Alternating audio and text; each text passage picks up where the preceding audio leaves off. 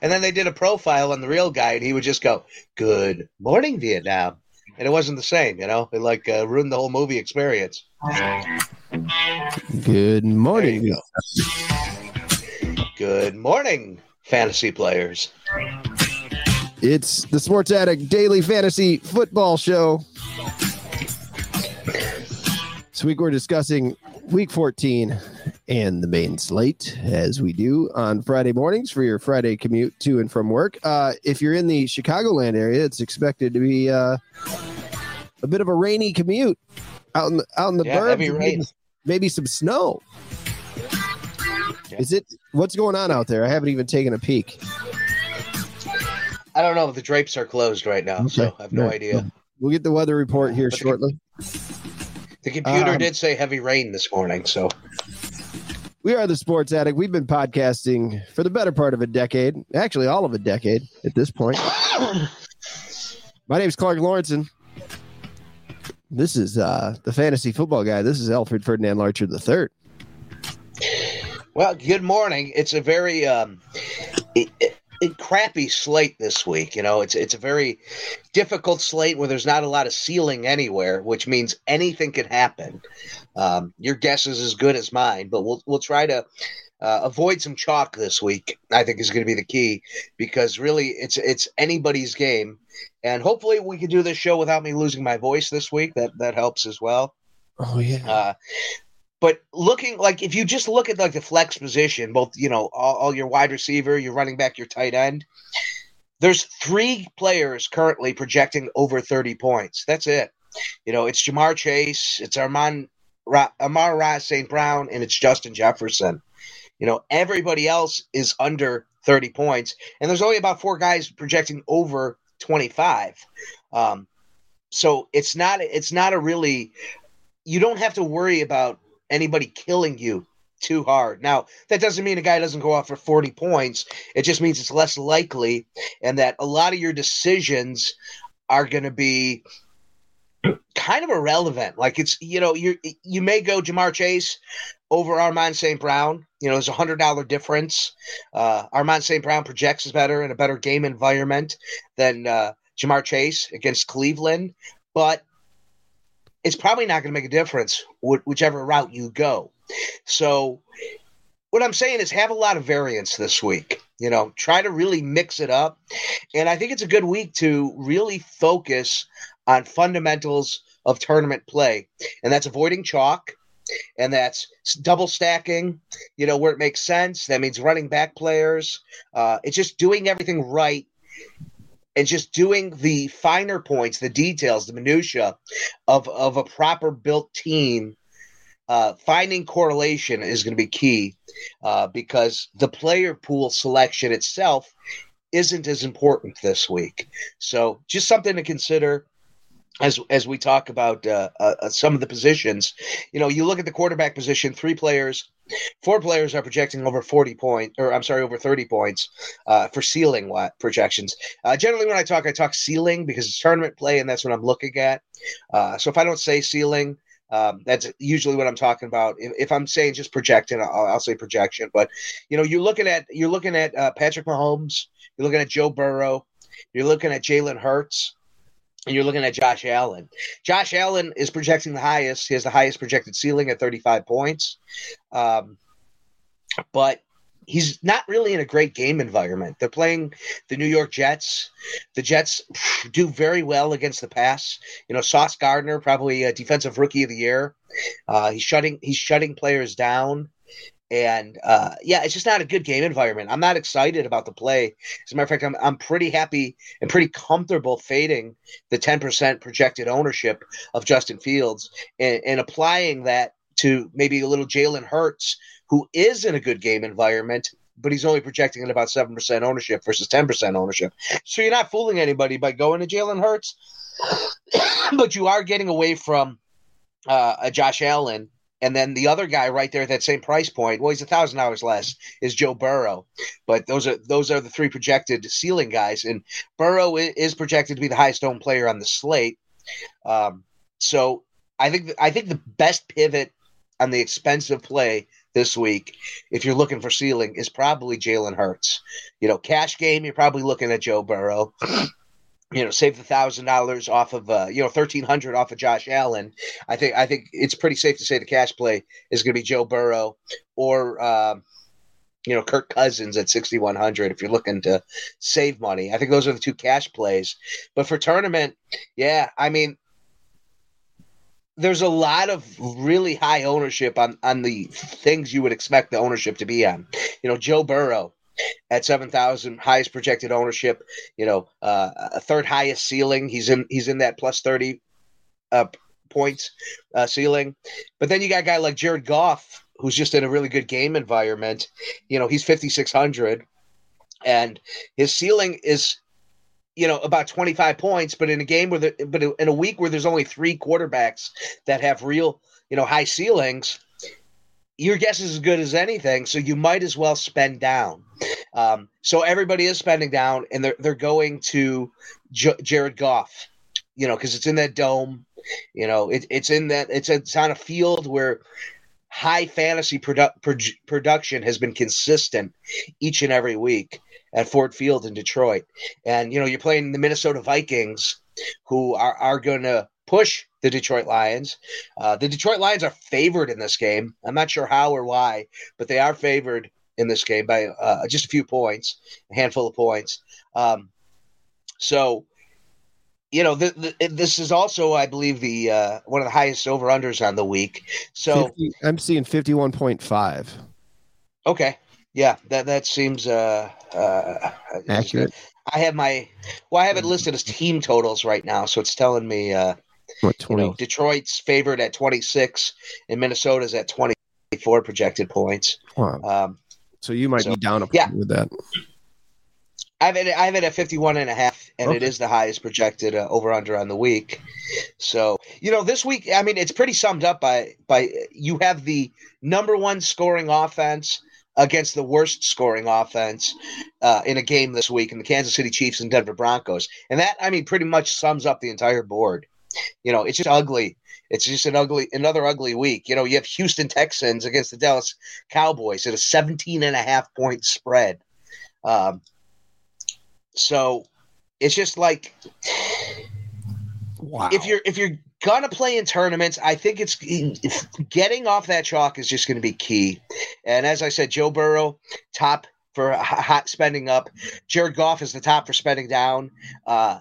Kirk Cousins, he's the go-to guy for the mid-range price quarterback at 6,100. And then people are playing, of course, Josh Allen as well, just because it's Josh Allen, even though the game environment kind of sucks there. So those are the guys all projecting above 10% ownership. Burrow, Goff, Cousins, Allen. For me, they're probably going to be fades. I don't know if they're going to be full fades, but I'm definitely going to be underweight on them. I wouldn't run more than, say, 5% on each of those guys, and then just try to outsmart the field. Just try to get the guy who is being underowned. And as we talked about for a second ago, I think Jalen Hurts. We saw what he did last week. We know what his ceiling is. It's not a really imposing matchup against the New York Giants. The point spread is only 44.5, but there's not a lot of high point spreads this week. That 51.5 is the clear number one. But there's no other game. Is that right? No other game projecting over 50 points on an over and under. Everything else is in that range of 45 points. 46.5 is the next highest from what I'm. Geez. Cleveland, Cincinnati. Yep. The Battle of Ohio. Yeah, I mean, you have Dallas, Houston, 44. You have Kansas City, Denver, 44. Pittsburgh, Baltimore, 36. No Lamar Jackson. I mean, that's another thing. There's no Lamar Jackson on this slate. Oh, man. Yep. Wow. There's just there's not a lot of like firepower. So yeah, this is the week. This is the week to be a baller tournament player and make those hard decisions and cut the chalk and play. Go balls out on the low owned guys. Geno Smith, 6,200. He's in a fast paced game against the Carolina Panthers. The Panthers, they're throwing a little bit more since they made some changes in the coaching, and 44.5 over and under. Seattle, you get the players like Lockett, you get DK Metcalf, you get a lot of potent offensive pieces, and then you can run it back with DJ Moore, who bites you in the ass each and every week. But maybe this is the week. So I like Geno Smith. I like. I'm down on Danny Dimes. I'm down on Kenny Pickett. Tyler Huntley, I'm not really touching. Tannehill, though. Russ Wilson, just been garbage. Just absolute shit. He has the wolf blood, and it's failing him. He's not wolfing out. He's like if you're watching the Wednesday series on Netflix, he's like that girl who just can't wolf out. And maybe this is the week he wolfs out. And if he does wolf out, I want a piece of it, So I'm probably going to do a little bit of Russ Wilson, even though, he's put up 9, 10, 15, 14. Those are his last 5 fantasy football productions. I mean, just absolute shit.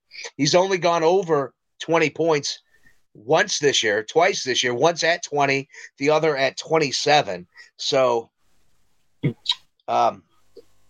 yeah. I mean, just gross. It's just gross. It's just, it's Russell Wilson bad. But he's a guy who has, if this is a week to go off, this might be the spot. A guy who's really under-owned this week, who was all the rage last week, who I think is in a really good position, is Trevor Lawrence. Probably going to be my favorite play this week. Here's a guy who last week ate up all the ownership, and he didn't deliver. He was projected for, what was his ownership? Something crazy. He was big last week. Yeah, like he was like 15% ownership. I think it might have came down to around 10 at the end. But, I mean, he was the go-to guy because, they're playing Detroit. By the way, Detroit's defense has been playing a little bit better. I mean, that's something to consider in fading that Detroit game. Apparently, Vegas has considered that. Yeah, exactly. I mean, they have the Detroit favored over the Minnesota Vikings. But last week against the Detroit Lions, in the most fantasy-friendly environment in football at Ford Field, he only put up 14 points. He was projected for 19, and he dudded.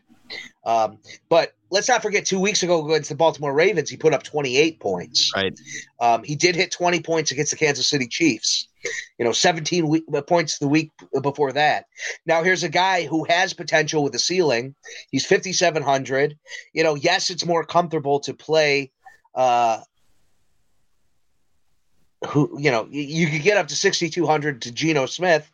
That's a lot more comfortable. But at 5,700, I think Trevor Lawrence is a hell of a play this week. He's right now projecting under 3% ownership. So, I mean, that's a tournament guy right there. Yep. Yeah. Do we have any weather in that game? In which game? Jacksonville Jaguars and Tennessee in Tennessee.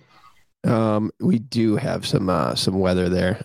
It's overcast is the weather with 55 degrees. So weather is a no. 4 mile an hour wind.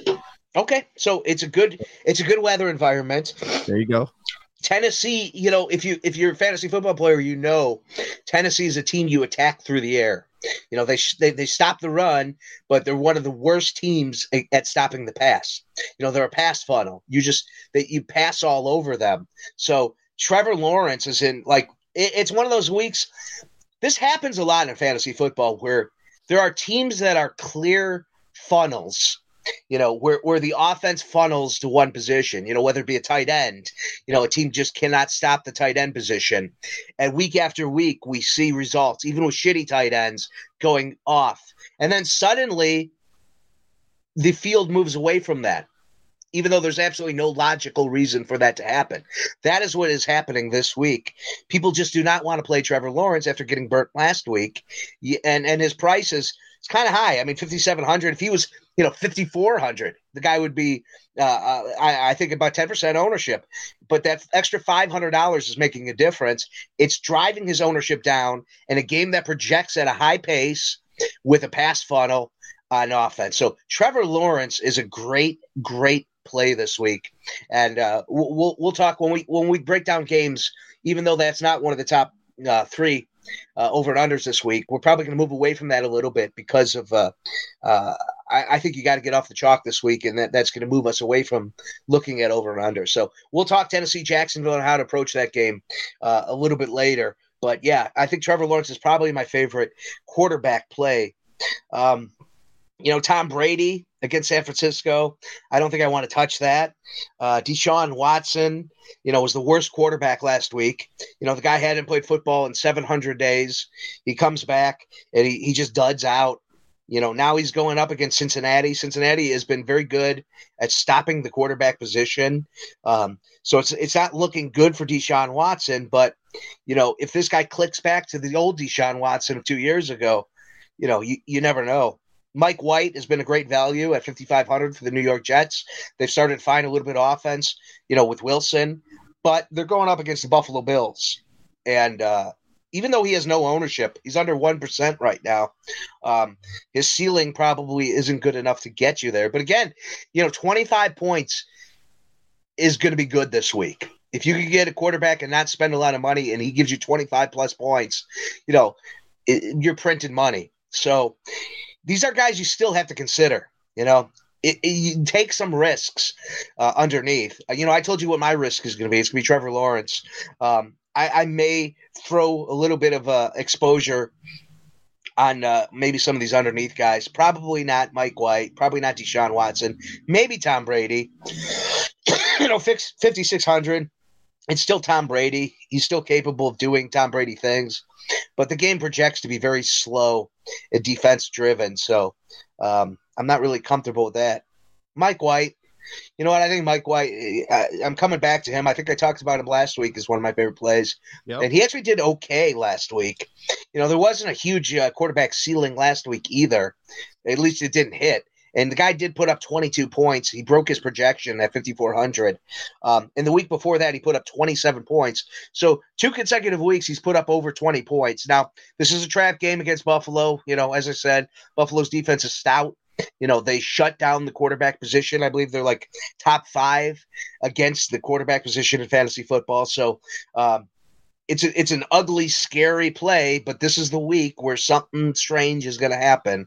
This is a week where Kenny Pickett could win you $1 million. I'm not going towards Kenny Pickett. I'm not going to play any Kenny Pickett, but, just throwing that out there. There is the slim chance that in Buffalo, it's going to be 39 degrees. There's a 10-mile-an-hour wind and overcast. There might be a small chance of rain. So yeah, not great news there. Yeah. Which keeps bringing me right back to Trevor Lawrence. All roads seem to be leading in tournament play to Trevor Lawrence. Tyler Huntley actually has a decent ceiling for Baltimore at 5,500. I just thought I'd mention that. Under 3% ownership. His ceiling's about 25 points. He's projecting fairly well. He's projecting better than, say, a Danny Dimes against Philadelphia. He's projecting similar to Deshaun Watson. So just something to consider. Right now, I'm not on him, but I could be talked into playing a little bit of Tyler Huntley. When I start doing some teams later this afternoon, I'm probably going to consider him. But, yeah, Trevor Lawrence is going to be the guy I'm going to have the most exposure on, and I'm going to hope for the best there. So moving to the running back position, same story, not a lot of ceiling. Running back position this is a week where I don't think you got to get too creative. I think the guys who you think are going to do well are going to do well. I would eat the chalk this week. Where it's necessary. Derrick Henry, 7,900. He's the highest projected ownership right now at around 30%. Joe Mixon, 25%. DeAndre Swift, not great game environment, but 5,800 against the Minnesota Vikings. He took over lead running back duties last week. It's most likely to continue again this week. So a little bit of risk there. I don't know if I like that risk at 25% ownership, but he is only 5,800. So, again, it's probably worth eating. There's nobody that scares me from an ownership perspective. There's nobody over 30% ownership at the running back position. Everything's kind of balanced out nicely. So, again, I wouldn't go crazy. Guys I like, Tony Pollard, Zeke Elliott.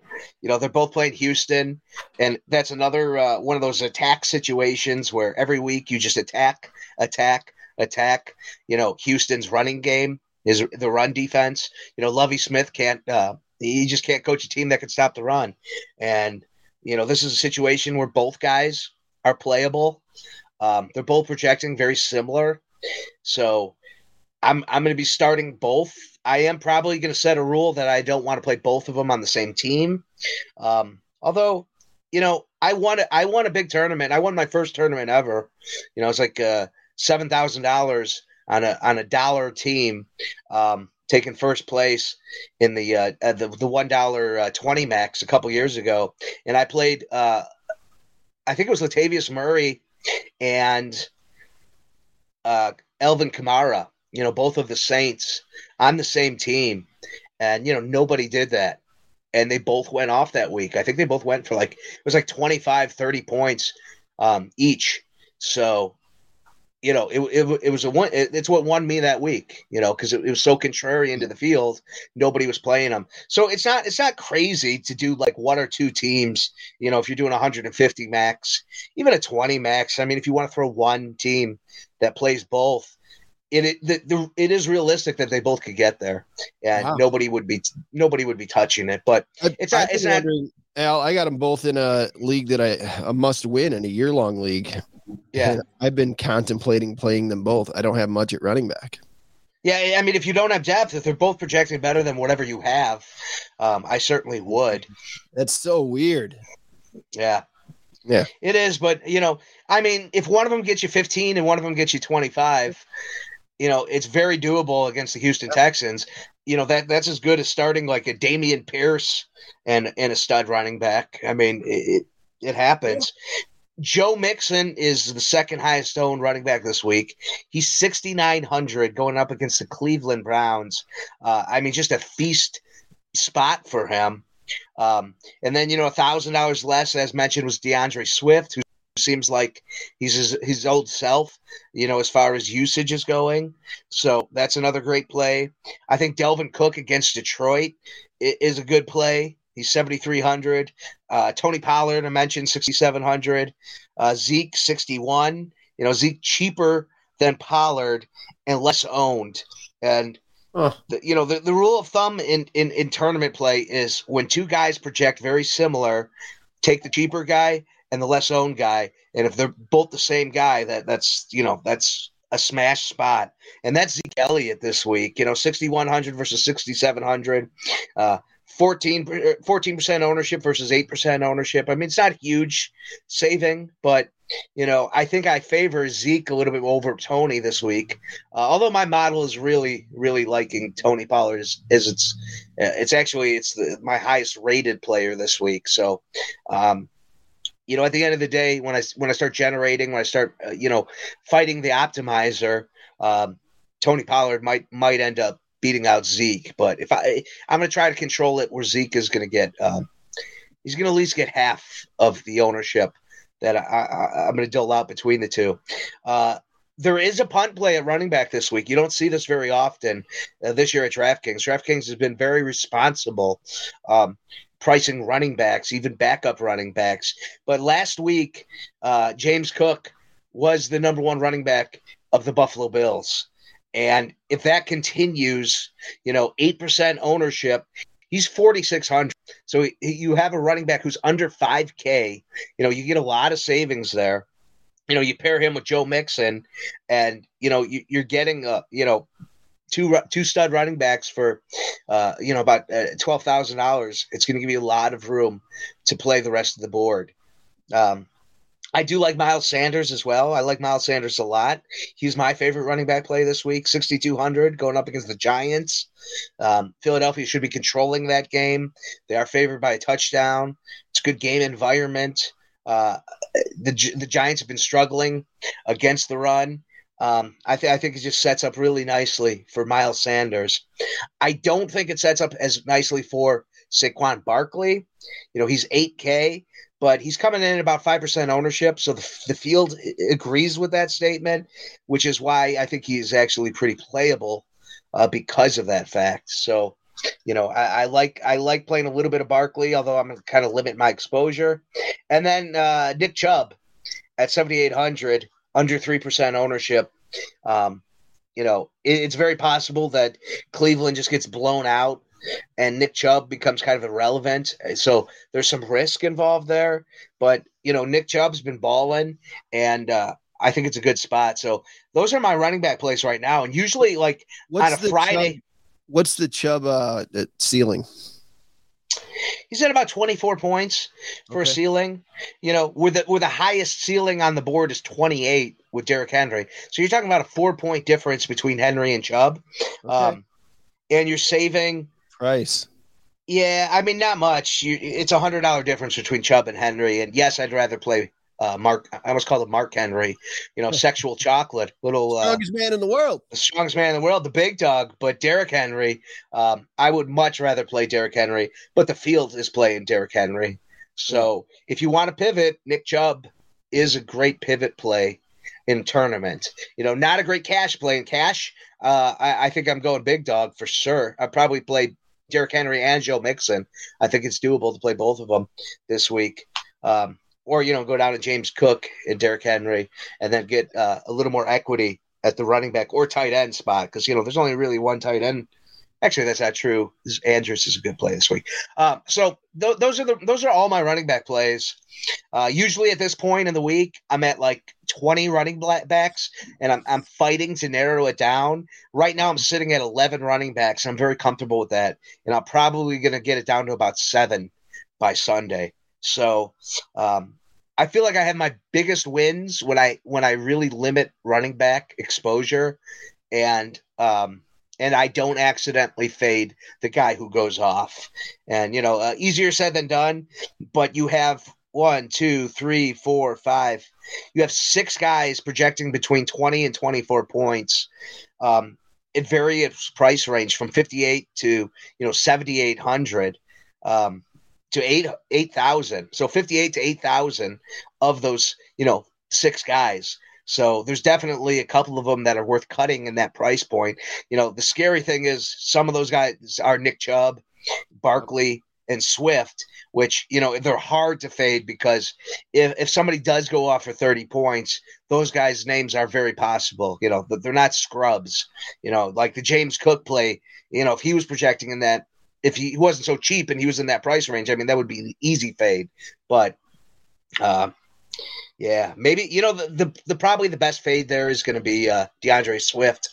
He's eating up all the ownership at that price range, and there are routes. We've seen it where Jamal Williams gets the touchdowns, and Swift just kind of he'll get you 15 points or so, and you just need more at the price point this week. But he is cheaper than Zeke Elliott. And, I think Swift is the better play than Zeke Elliott, even though, as we talked about, Zeke Elliott's in a pretty good position. But I think I'd rather spend an extra $400 and just get to Miles Sanders and fade DeAndre Swift. We know Miles Sanders is going to be involved in the game plan of the Philadelphia Eagles. And Jalen Hurts, as I talked about, one of my favorite spend-up plays at the position this week. And I think you can – let's actually check correlation between Jalen Hurts and Miles Sanders. They do have positive correlation. So that means, when one has a good day, the other has a good day. It's not huge. It's a half-point correlation, which isn't that exciting. It's not like, oh, my God, it must play, but it's not negative. And usually when you're talking about quarterback, running back, it's a negative correlation. Actually Devontae Smith, for example, has bad correlation with Miles Sanders. So if you're playing Miles Sanders, Jalen Hurts, fade Devontae Smith, and A.J. Brown actually has positive correlation with Miles Sanders. So Sanders, Brown, Hurts would be a decent stack there. I know that's kind of price prohibitive, so you'd have to really get cheap at some other. You'd have to get thin at some other spots, but it's doable, especially with the run backs being the New York Giants. You could do a cheap play there. Wide receiver, we'll talk about more of those when we start talking stacks, but The big plays this week are Justin Jefferson, Armand St. Brown, Chase, Diggs. And then it gets really thin. Now, after those guys, you're talking about 25-point ceiling guys, like the rest of the field. So it's very cramped, with very different price points, and ownership. Garrett Wilson's not in a great spot this week. I mean, they're going up against Buffalo. He's eating a lot of the ownership. He's at 20% ownership in a week where ownership is very spread. As we've said before, it's a very spread at every position. So there's not a massive chalk player this week. So when you're talking about 20% ownership, most weeks you're like, it's not a big deal. Well, this week it kind of is, because those are the high owned guys. So a Garrett Wilson is probably a guy worth fading. Whereas, Armand St. Brown is the highest projected owned player on the board. His price point, though, has finally got to a point where you could start considering fading him. When he was in that $7,000 range, you couldn't fade him because the ceiling was just too damn high. Last week the dude was 7,100, and I faded him, and it was a mistake. I faded him because ownership projected really high, and I didn't do a full fade on him, but I definitely was underweight on the field, and he went off for 37 points. Wow. So I mean, that bit me. I had a bad week last week, and I could really much chalk it up to being too thin on Armand St. Brown.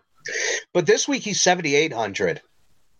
He's damn near the highest priced wide receiver on the slate. And, when you start talking about that, I think I'd rather have Jamar Chase over Armand St. Brown. I don't think that's a crazy statement. Jamar Chase is $100 more now than Armand St. Brown with half the ownership. So I think Armand St. Brown is a pretty good fade this week, and putting all that ownership on Jamar Chase and just hoping Jamar Chase, outplays Armand St. Brown when it comes to point totals at the end of the day. And we know that's possible. They're playing Cleveland. I mean, it's doable. So, yes, Armand St. Brown he's playing in a dome. Yes, it has the highest over-under on the week. Yes, he has great connection with Goff. I mean, there's a lot of positives for Armand St. Brown. Yeah, but that weather's going to be fine there in Cincinnati. Yeah. So yeah, I like that. I like that Chase pivot a lot. And then he's catching ownership. He's a little bit cheaper, but you have CeeDee Lamb going up against the Houston Texans, and Dallas is going to run a lot in that game, but they could very easily get him his 100 yards, and the guy's been consistent. He just projects green every week. He has 3 red duds when I'm looking at his his stock profile. 7 targets, 11 targets, 5 targets, 15 targets, 7 targets, 77 yards, 150 yards, 45 yards, 106 yards, 71 yards. 2 touchdowns, 1 touchdown. He has been struggling a little bit getting the touchdowns, but he is hitting that 100 yards. He's had 20 points in the last 2 consecutive weeks. He's hit 20 points. And again, this is a week where it's very thin, so a guy like CeeDee Lamb is probably a pretty good play. He is catching a little bit of ownership. He's at about 20%. So, I mean, that's a concern. Whereas, DK Metcalf is only at about 8% ownership, and he projects pretty similarly, as does T. Higgins. Christian Kirk's a really good play this week. Ownership is down. Why don't we just talk about that? Well, we'll talk tight end, and then we're going to jump into Jacksonville, Tennessee, because I think that's the game to attack this week.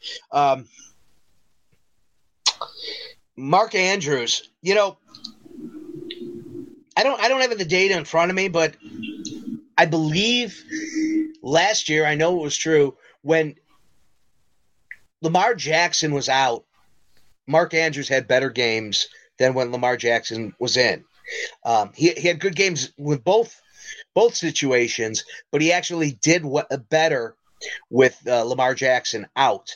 And a lot of that can be contributed to the fact that, you have a quarterback who's going to check it down to the best receiver on the field.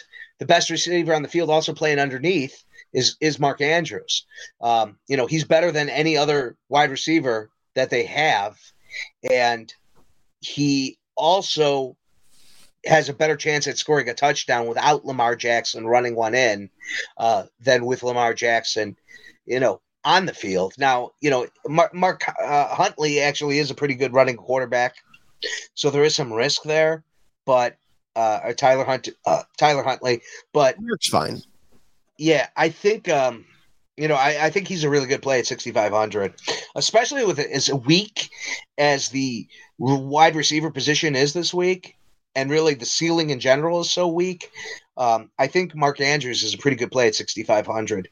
Now, he's only projecting for a ceiling of 15 points, which isn't very enticing. TJ Hawkinson in a revenge game going up against the Detroit Lions, who traded him this year, mid-season at 5,100 is a very enticing play. Probably he's my favorite play at the tight end position. I believe in the revenge game narrative. I've seen it play out so many times that it's something I actually really consider and put value in. Will that drive his ownership to the higher end? Yeah, I mean, he is projecting at 16% ownership right now, which is the second highest.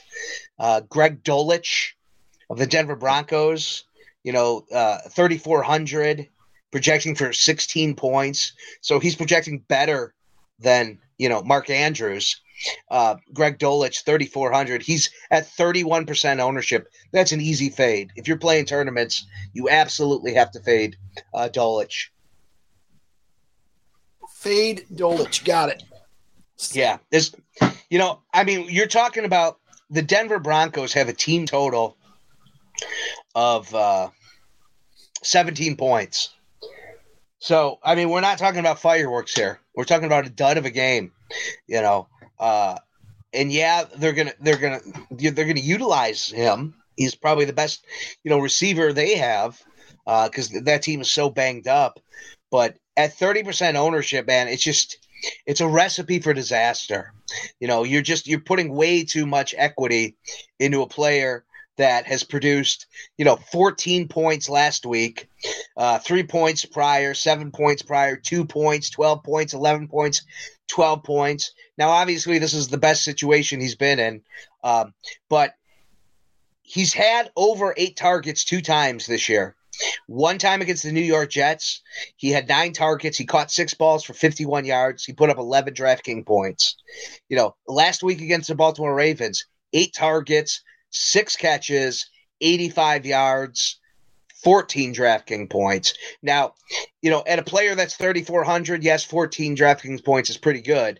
But when you really break down the tight end position, you could get that from somebody else. And there is a realistic chance that, he takes a dump and he's not the guy. Noah Fant is projecting really well with no ownership at 3,100. So he's cheaper than Dulcich. And let me just kind of see what he's been doing here. 5 targets, 3 targets, 4 targets, 6 targets. Last week, he gave you 14 fantasy points at 3K. So he was the better play last week against the Rams. He did put up 6 points, 14 points. So, he's either going to give you, 5 to 6 points, or he's going to give you 14 to 15 points. But great pivot off of the chalk, which, again, is what you're going to be looking for. Daniel Bellinger back with the Giants, 3,300. Philadelphia does give up the tight end position. 5% ownership, 3,300, same price as Dulcich. Actually $100 less than Dulcich. Great pivot. Another great pivot. So what I'm saying is there's a lot of smart moves that will get you off the chalk this week when you pivot Dulcich if you're a smart player, and I think that's just a clear, easy tournament pivot. Now, cash game, fire him up. It's probably the right move there. But Hawkinson, I think, he's only projected for ceiling 18 points, but the guy could ball out in the revenge game. He could just ram it, just shove it down the throat of the Detroit Lions.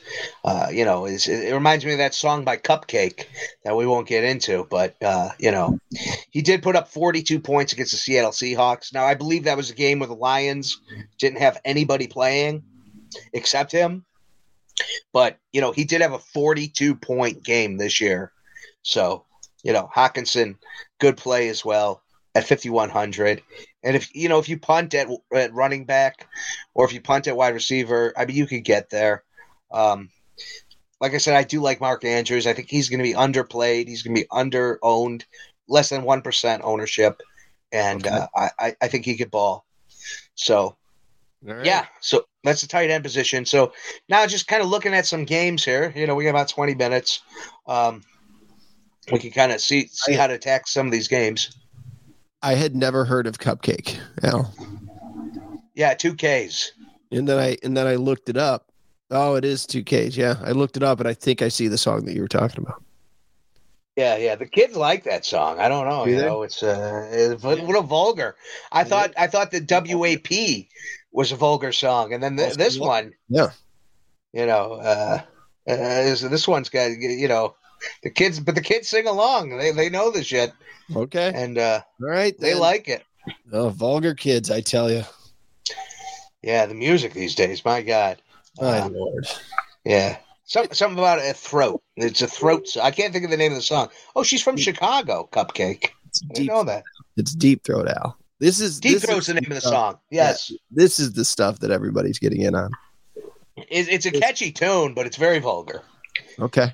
But now that I know she's from Chicago, she's cool. She's cool with me. I'm not going to play it because of the censors, Yeah. It's a good idea. But I'm down with the Cupcake. So Jacksonville, Tennessee, this is my favorite game. This is the game I'm going to be attacking. Every week Ed reminds me that, the Tennessee Titans are a pass funnel. And every week I just kind of ignore it and don't attack the pass funnel as much as I should. This week I'm going all in. Okay. As I said earlier, Trevor Lawrence, under-owned. And so are most of the pieces in this game. And the prices are very appealing. I do not like the Tennessee Tide. I do not like Ryan Tannehill. I don't think I'm going to be approaching it from any side but the Jacksonville Jaguars. So, I'm going to be looking at Trevor Lawrence. Travis Etienne, a little banged up, but I think he's going to play a role in this game. He's 6,400. Let me just check correlation with him and Trevor Lawrence. Yeah, that's what I thought. He has negative correlation with Trevor Lawrence. So if you're building game stacks, I probably won't be playing Travis Etienne in this game stack. I'll be playing him outside of the game stack in other game stacks, but I think I'm just going to be attacking this game through the pass catchers of Lawrence. So guys I really like, I think Christian Kirk is a must play. He projects very well. 6,600. He's a little expensive, but he's in a really good spot here. And another guy, he's under 10% ownership. He's sitting around 5% ownership. 3 weeks ago he put up 34 points against the Kansas City Chiefs. 4 weeks ago he put up 21 points against the Raiders. Last week, against Detroit, puts up 19 points. He did dud out against the Baltimore Ravens 2 weeks ago. It's kind of interesting. Games they lose, he puts up a lot more points than games they win. Now, they are projected to lose this game. So Christian Kirk, I mean, it's lining up. All the stars are aligning. When I do like a single entry tournament, the last couple of weeks I haven't felt very confident in my gameplay. I went with Chicago last week. I went with Justin Fields, but he was too expensive, and I knew he was too expensive, and I knew it would bite me, and it did. This week I feel very confident, and my biggest win this year, I took 12th in a single entry out of like 6,000 players. I felt really good about it. And it was a Justin Fields week, but Justin Fields is very cheap and very unowned. That's where I'm feeling with Trevor Lawrence. I don't know if he's going to get steamed. I mean, there's a chance other people are thinking exactly like I am, that this is a really good play, and it's just weird that nobody is attacking it. But yeah, I like Trevor Lawrence, and then I like Kirk, and I would double stack it. So now you're looking at Marvin Jones, who's been playing really well. Not really well, but I mean, Marvin Jones has been playing okay. But you don't need much from that third piece. You're just hoping they get there. He's 3,800, so you're not investing a lot in Marvin Jones. Yeah, I mean, the guy's put up 2, 11, 4, and 9. 9, he did do a 20. 2 9s and a 20 and an 11 are his best games this year. But he's also produced 4, 2. So, I mean, he'll either get you 10 points plus, or he's going to get you under 5. But the price is worth it, and the situation is worth it. I do like Marvin Jones Jr. Zay Jones is getting a lot of ownership. He's the highest projected owned player of anybody in this game, which is crazy. Even Travis Etienne has less ownership projected than Zay Jones. It's not a lot. It's 13%. But at 4,700, I think he's the fade here. I think, again, I don't think I'm playing Etienne in the game stack.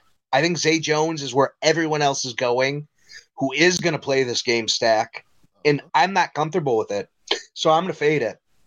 And, he did get 7 targets last week. He only caught 2 of them. 7 targets. He only caught 2 balls. He gave you 3 Draft King points. Now, the reason people like him is 2 weeks ago against the Baltimore Ravens, he had 14 targets, caught 11 of them for 145 yards, gave you 30 Draft King points. The week prior to that, he had 10 targets, 8 catches for 68 yards, 14 Draft King points. So he's not a very good football player, is the deal. Even when he gets a lot of targets, only once has he balled. Only once this year. And again, it was 2 weeks ago. So it's fresh in everybody's mind. And that's why they're going to Zay Jones. People just like playing Zay Jones. But Zay Jones is a shitty play, especially at 13% ownership. So I'm fading Zay Jones, which means I got to find another piece. And it's probably Evan Ingram. He's catching a little bit of ownership. He's at about 6% ownership. He's 3,300. He's projecting for about 12-point ceiling, 8-point projection. So it's about the same as every other running back in that price point. Let's kind of look at what he's produced this year. I don't think he's had a great year. Yeah, I mean, it's ugly. He did have 7 targets last week, caught 5 of them for 30 yards and a touchdown, gave you 14 points against the Lions. But prior to that, it was 1 point, 4 points, 1 point. Then you get to the 15, the 10, the 9, the 12. So he's streaky, and just like every other tight end, man, it's like they're either going to get you a touchdown and you're going to be happy, or they're not, and it's going to suck. And, that's just a consistent. So why overthink it? Why overthink it? You pivoting off of the chalk, and you're getting a tight end that's capable of doing just as well as the guy everybody else is playing that we've talked about isn't worth playing. So, yeah, I'm probably going to do Christian Kirk and Evan Ingram with Trevor Lawrence. I'm probably going to do a lot of that, like 20%. Like that's going to be my key piece. I'm going to bank a lot of this week on that stack, and I'm going to run it back probably. It's cheap enough where you could do Derrick Henry. I don't like a lot of the Tennessee players. As a matter of fact, right now I have every one of them X'd out. But because this is going to be my game stack, I'm probably going to have to make some concessions and probably play like Austin Hooper, who's projecting fairly decent. He is catching some ownership at 9%. I'm definitely going to be playing Derrick Henry as the run back wherever I can. Every piece is so cheap that, 7,900 at running back is going to be easy to do. He is getting, as we talked about, he's one of the higher owned running backs. But like I said, it's worth eating this week. If I'm going to punt, I'm probably going to go to Chizuzumokawawu. So say that again. Chizuzumokawawu. Okay. The tight end for the Tennessee Titans at 2,700. Yep. I think we're just going to call him CO. I think Co is going to be a pretty good play. Nice pivot. He projects the same as Evan Ingram, and he's cheaper. So, it's just another example of how shitty the tight end position is this week. Now, you do have two tight ends for Tennessee. You have Coe and you have Hooper, and they both project the same. So that's just going to split the ownership between the two. It is interesting that between the two Tennessee Titans tight ends, you have about 16% ownership projected between the two, because they're both projecting for ownership because they both project exactly the same. And as I said earlier, the smart play is play the cheaper guy, play the guy with less ownership. The cheaper guy in this situation, Austin Hooper's 29, Coe is 27. Hooper's at about 10% ownership, and Coe is at about 6% ownership. So Coe's the better play. Now, like I said, I'm running a lot of teams of this Trevor Lawrence stack. So I'm ultimately probably going to split my exposure to both of them. So I'm going to have either way. But yeah, I like all three tight ends in this game. Ingram for Jacksonville, Hooper, and Coe. Okonkwo. Yeah, I need to learn that guy's name if he's going to be good. So, yeah, so that's my favorite game.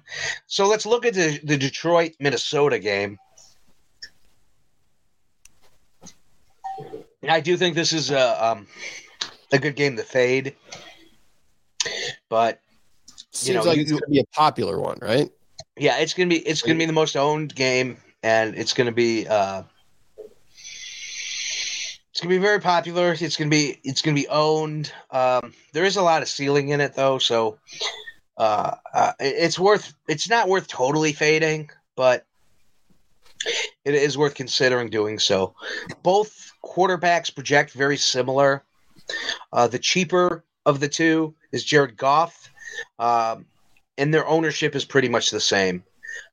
Jared Goff has like 1% better ownership, higher ownership than Kirk Cousins. So it's a coin flip. I mean, you could approach this game from either way, either side. I think there's a double stack that's doable in both situations. Checking Jared Goff's correlation, he does correlate positively with DeAndre Swift. DeAndre Swift does catch a lot of balls, so that makes sense. So Swift, Amon St. Brown, all doable in a stack. You probably can't do both of those guys together, but it's worth playing. I may have a little Jamal Williams just in this game, just in like a few plays, but given the fact I'm probably fading most of the game, most of my exposure to this game, I'm probably just going to not play Jamal Williams. It's just not – I think I want the guys with the real ceiling, and I think that's Swift, Amon St. Brown. I like DJ Shark a lot. I think he's a good play. He's under 5% ownership, so he's a great pivot in this game. The guys catching all the ownership are pretty obvious. It's Amon St. Brown. It's Swift. And I would guess Hawkinson, but I'm not seeing him here. Yeah, right. I would think. Yeah, you would think so. Like, he's not even listed. Weird. Oh, that's right, because he plays for the Minnesota Vikings. There you go. Yeah. Traded. He's traded, right. So basically, it's Swift and St. Brown are catching all the ownership. So I imagine they are playable in that game stack if that's where all the ownership is going. And I guess Swift is only 5,800. I keep thinking he's in the 6K range, but he's under 6K. So I guess you can do it. It's probably a poison sentence with ownership. Whereas if you play St. Brown and say DJ Shark, or you play DJ Shark and Swift, or you play Amon St. Brown and Josh Reynolds, I think that's the way to go. Nobody has ownership over 5% in this game stack outside of Swift and St. Brown. So, yeah, I mean, this game that's a little more promising to me. That makes me more excited to play this game stack. If the field isn't double stacking this game outside of Swift and Brown, Like there are pivots within this stack to be contrarian and give yourself a little bit of an advantage. So it's doable. It's doable. And then, Jamal Williams is just kind of a wild card. The guys I'm playing, as mentioned, I am going to do a little bit of Josh Reynolds. I don't think it's a great spot for him. And you have the rookie, Jameson Williams, getting more and more snaps. Their first-round draft pick who's been injured most of the year. I think he got eight targets. Not 8 targets, but I think he was in 8 plays last week. 8 targets seems too high. He had 8 of the 76 snaps. He had eight snaps and only 1 target. So I don't know when they're going to start using him more. Obviously, he's a guy that they want to get more involved. Yep. And I think the guy who he eats into is going to be Josh Reynolds. But I'm still playing Josh Reynolds at 3,400. I'm just going to limit his exposure. He's under 1% right now. DJ Shark, I think, is a very safe play at 4,300. Just kind of look at his games. 6 targets last week, 5 targets the week prior. 98 yards last week, just missed the 100-yard bonus by 2 yards. Gave you 14 Draft King points. Involved in 64 of 76 snaps. So, yeah, DJ Shark's definitely a good play. And then the tight end situation, Brock Wright is their best option there, but I'm not playing him. So the rest of the pieces are so under-owned that I'm not going to have to take the risk at Brock Wright to get contrarian because Shark and Reynolds are already contrarian enough that they're worth playing. That's good. Yeah. That I like that style. Of course, that game is in the Dome. We've talked about it. They're the highest over-under at 51.5, according to Vegas. Maybe, Al, next week you might have to watch out for Baker Mayfield, huh? Comeback kid. Yeah, maybe. He looked all right last night. He's still garbage. Wow. Yeah. Right. Just wow. Yep. It was a nice comeback win. On the other side, Adam Thielen at 4,900 is getting a lot of ownership. And I assume it's because people are going to be double stacking him with Jefferson because it's very affordable. Justin Jefferson, the highest priced wide receiver on the board at $9K. Mm-hmm. Yeah, I mean, it's a good play. I don't love it. As a matter of fact, I'm fading Justin Jefferson outside of this game. I think I'm just going to play him in this game stack if I am playing him at all. Hawkinson, I think, is a better play at 16% ownership at 5,100. Not a better play as far as ceiling, but just cost efficiency. At 9K, you need at least 30 points. I mean, you got to get those 30 points really to justify it. And it's just going to be hard to do. Yep. That's a lot of points, Al. A lot of points. He put up 18 points last week, but of course it was against, Sauce and the New York Jets. He did put up 32 against New England, 6 against the Cowboys. I think he got injured in that game. Although they just didn't have a lot of snaps, slow paced. He did put up 38 points against the Buffalo Bills and 28 points against the Commanders. So it's in him. Like, we know that it's one of the best. It's arguably the best receiver in football. But at 9K, and 20% ownership, I just like it. I like attacking this game from the Detroit side and playing the Jared Goff, Armand St. Brown, and stacking him with like Marvin Jones, and then running it back with, say, Adam Thielen would be like a good play at 4,900, but 20% ownership, man. It's like the potential of him failing is higher than the potential of him succeeding. The potential of him hitting his average is probably pretty high. The potential of him hitting his ceiling is probably not that high. So when 20% of the field thinks that he's going to hit his ceiling, like, it's smart to get away from it. I mean, here's his last couple games. 4 DraftKings points, 21 DraftKings points. Okay, he hit there against the Patriots. 4 DraftKings points, 9, 12, 15, 6. Like, I realize he's very cheap, but yeah, like I just don't like the Adam. I just don't like the Adam Thielen play much this year at all. It just hasn't been getting there. The problem is KJ Osborne at 3,500 isn't worth playing. I don't think, at least. If you're doing a lot of exposure to the Minnesota side, by all means, play a little KJ Osborne. But if you're playing a handful of games or something, I'm not risking it with KJ Osborne. As a matter of fact, I'd rather be a Thielen at that point.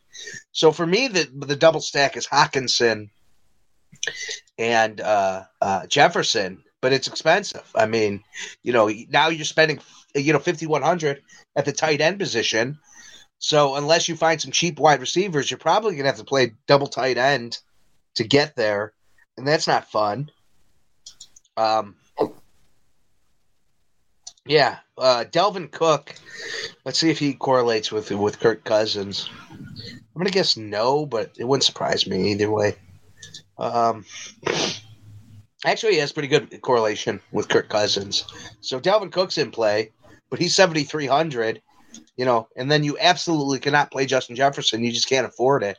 So you're talking like Delvin Cook, Adam Thielen, Kirk Cousins double stack and running it back with St. Brown. Like, it's not very appealing. As a matter of fact, the Minnesota side's really ugly. Because the plays you want to make, the players you want to play, just are too expensive. So you're forced playing the players you don't want to play, and it's ugly. That's why Adam Thielen's so well owned, because he's cheap. and from a data aspect, he makes sense. But it's fucking Adam Thielen, Yep. Like, I just would rather so much play the Detroit side. That sounds like it, yeah. And then just running it back with, like, one of these players. All right, we'll do one more game. Do you got a favorite game here, Clark? Sure. Cincinnati. Oh, that's a good one. Sure. All right, so you got the Bengals, and you got the Cincinnati Browns. Yeah, I'm just going to look at some of these other games here. Sure. I think Seattle. We'll talk about the Cincinnati Cleveland, but I just want to run through everything. Seattle Cleveland, I think is worth approaching from the Geno side. I'm sorry, Carolina. Seattle Carolina is worth approaching from the Cleveland side or from the Seattle side. San Francisco Tampa Bay, I'm not really interested in. Kansas City Denver. Kansas City could steam. They can put up a lot of points really fast against San Francisco. Well, San Francisco defense is solid, so I don't like that game either. Kansas City, Denver, that's, like I'm all over the place here. Yep. Dallas, Houston. I mean, it's like good teams versus bad teams everywhere you look. I can see Dak Prescott in doing like a nice Dallas stack against Houston. I think that's playable. But it's not exciting. Jets Philly is kind of exciting. Like that outside of the Cincinnati Browns game, I do kind of like the Jets. The Giants, Philadelphia Eagles, and going with the Philadelphia Eagles stack. AJ Brown hurts. It's expensive. I probably would single stack and stop right there. And then run it back with God, who do you run it back with on you might not even do a run back on the Giants. Well, Bellinger. Bellinger is who I would run it back with at the tight end spot, which would save you a little bit of money so you can get, AJ and Hurts. All right, so let's look at Cincinnati. I think you're spot on that this is the other game that's worth talking about. Uh-huh. Can you play the Watson side? I mean, that's the question. Can you play the Cleveland side? And you're taking a huge risk. This game is in Cincinnati, right? Is there any weather? Anything like that going on? No, there's not much. Yeah, you mentioned there was what's that? Yeah, I remember now. You did mention, we did talk about it. Yeah, 6,400 for Deshaun Watson. I'm not going there. Under 1%. He's at about 1% ownership. So it's worth considering in a tournament, but it's not something I'm looking at or excited about. I do like the Nick Chubb play at under 3% ownership, and then we know that Armani Cooper is not great on the road. He has terrible road splits. He's 6,200, but it's not a great spot for Peoples-Jones, which he's been playing really well lately, but not a good spot. Yeah. So I don't really like anything going on here on the Cleveland side. Wow. No. So if I'm playing this game, I'm only playing the Cincinnati side, and I'm probably going to run it back with either Peoples or Cooper. The tight end's like a split situation where, it's Harrison Bryant or Pharaoh Brown. Bryant, I guess Bryant at 2,800 is worth considering as a run back as well. So Harrison Bryant, Cooper, Peoples, those would be my run back from the Cleveland side. I'm not playing the Cleveland stack. So Cincinnati, this is a great spot for Tyler Boyd. Okay. The Cincinnati Bengals tight end is injured, right? They're wheeling out Mitchell Wilcox as a starting tight end this week. I think that means there's going to be a lot more production going to Tyler Boyd. Tyler Boyd has 1% projected ownership. He's 5K. He's not super cheap, but let's face it. You can't play Joe Burrow, Jamar Chase, and T. Higgins. It just doesn't work. You can't afford it. Higgins is 7K, Jamar Chase is 7,900, and Burrow is 7K. So, it's just not cost efficient to do that. So you have to find a pivot, and that pivot is clearly going to be Tyler Boyd. So I think it's really easy. It's Joe Burrow, and then play Chase or play Higgins, and then pair it with Boyd. Looking at Boyd's correlation, I think that's kind of an interesting thing to pull up here. Yep. He correlates really well with Joe Burrow. He correlates really well with Jamar Chase. He correlates negatively with Joe Mixon and T. Higgins. Interesting. So if you're looking at a data aspect, if you want to approach this game purely from an analytical side, you play Burrow, you play Chase, you play Boyd. Yep. And then you run it back with, whoever you want on the other side. Those three guys I mentioned. Mixon, of course, is in a smash spot, 6,900. I just don't know that, you could play him in the game stack. He's a great play outside of the game stack. Yep. He does correlate slightly positively with Joe Burrow. He does have positive correlation with Jamar Chase and T. Higgins. So he's one of those guys where, you can play him in a game stack. I just think if it turns into a game where he's dominating and he's taking the touchdowns, it's really going to hurt the pass catchers. So you don't want him to have. You want to kind of bet on him having an okay game, and him hurting your opponents who play him outside of the game stack, and then your guys going off within the game stack. That's the road to success for the Cleveland game stack this week. Or I'm sorry, the Cincinnati game stack this week. I like it. I like it a lot. I think I'm going to focus on 5 game stacks this week and play them at 20% each, which is really high. But when you hit 2 of those 3, you'd probably ball in money this week. So I'm probably going to go 20% on, say, Trevor Lawrence, 20% on Burrow, 20% on Goff, and then I'm going to have to kind of think about those next 2 plays. I'm probably going to go one high stake. Well, Hurts. I'm going to play Hurts, and then I'm really going to have to consider that last spot of who I'm going to play, and that's going to depend a lot on ownership.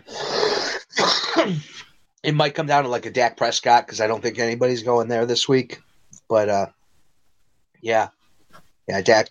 Oh, Dak has had about 10% ownership, so 6,500. Yeah. So I mean that's what I'm doing. I'm going to pick 5 quarterbacks and then build 20% game stacks around all of them. And I think the Burrow one is very easy. I don't think I'm going to be screwing around too much. I'm probably like, if I'm doing 20%, it's probably going to be, 5% on mixing. No, I'm going to fade Mixon in the game stack. So it's probably going to be like 15% on Chase Boyd and then 5% on Higgins Boyd as the game stack there. So yeah, that's it. Yeah, are you doing 150 lineups this week? No, Is that's that the what I game have. plan? I'm going to give it a shot, man. We'll see how today goes with the way that I'm feeling. Like, All right, I think I am gonna be home. I got some work to do from here, but man, if you have any questions, you can ask me. If you need some tips on running 150. Thank you. I will hit you up. I would like to do it. Absolutely. And that includes the listeners too. If they want to hit me up on Twitter, just drop them in my DMs at Larcher Than Life. Yeah, that's a great idea. Yeah, Al, I will hit you up. I'll find time to do it, especially if my oldest can go to school today. As you know, she had the Eber flu. She type A, the influenza A. She tested positive for. Has been out of school all week. That's we're flying, Al. Like, it's masks are off, and man, the flu is everywhere. So yeah, just saying. Yeah, but we'll see. I'm in. I will talk to you definitely about building a 150 stack here. Cool. Let's see. It was really, thinking about it when you open up the show, you're like, what a strange week. Kind of a rough week. And I'm like, oh, great. So I'm going to go 150 on the rough week. But what you brought up, there's quite a few good things in there. Yeah. I've talked myself into liking this slate. Now that we finished the show, I've talked myself into liking it because I know where I'm going. Last week I had no direction. Like, I didn't feel anything. Where this week I really feel strongly about the Trevor Lawrence play, and I feel comfortable with the Joe Burrow play. I feel like I can outsmart the chalk with the Jared Goff play. So there's just a lot of things to do. And it feels like a very good week to be contrarian and a very good week to follow the rules. So, that's how we started. That's how we end. Just do the right things this week. Be a contrarian player and double stack and keep your ownership in check. That's great, man. Al, thanks for week 14, breaking it all down. The listener out there, thank you so much for listening on your commute. Watching on YouTube, watching on Twitch, watching on Facebook Live, and then listening wherever you get your podcasts. This thing will be available here shortly. Tell your friends to download us if they want all that info, all that great info from Alfred Ferdinand Larcher III. Peace. Anything else, bud? No, I'm going to go back to watching, some cop dramas and see what goes on from there. Still on that new Criminal Minds? Yeah. I just finished. I slept through the last episode. It's not very good. Okay. All right. Well, we'll give it a shot. All right, brother. Have a good one. All right. See ya.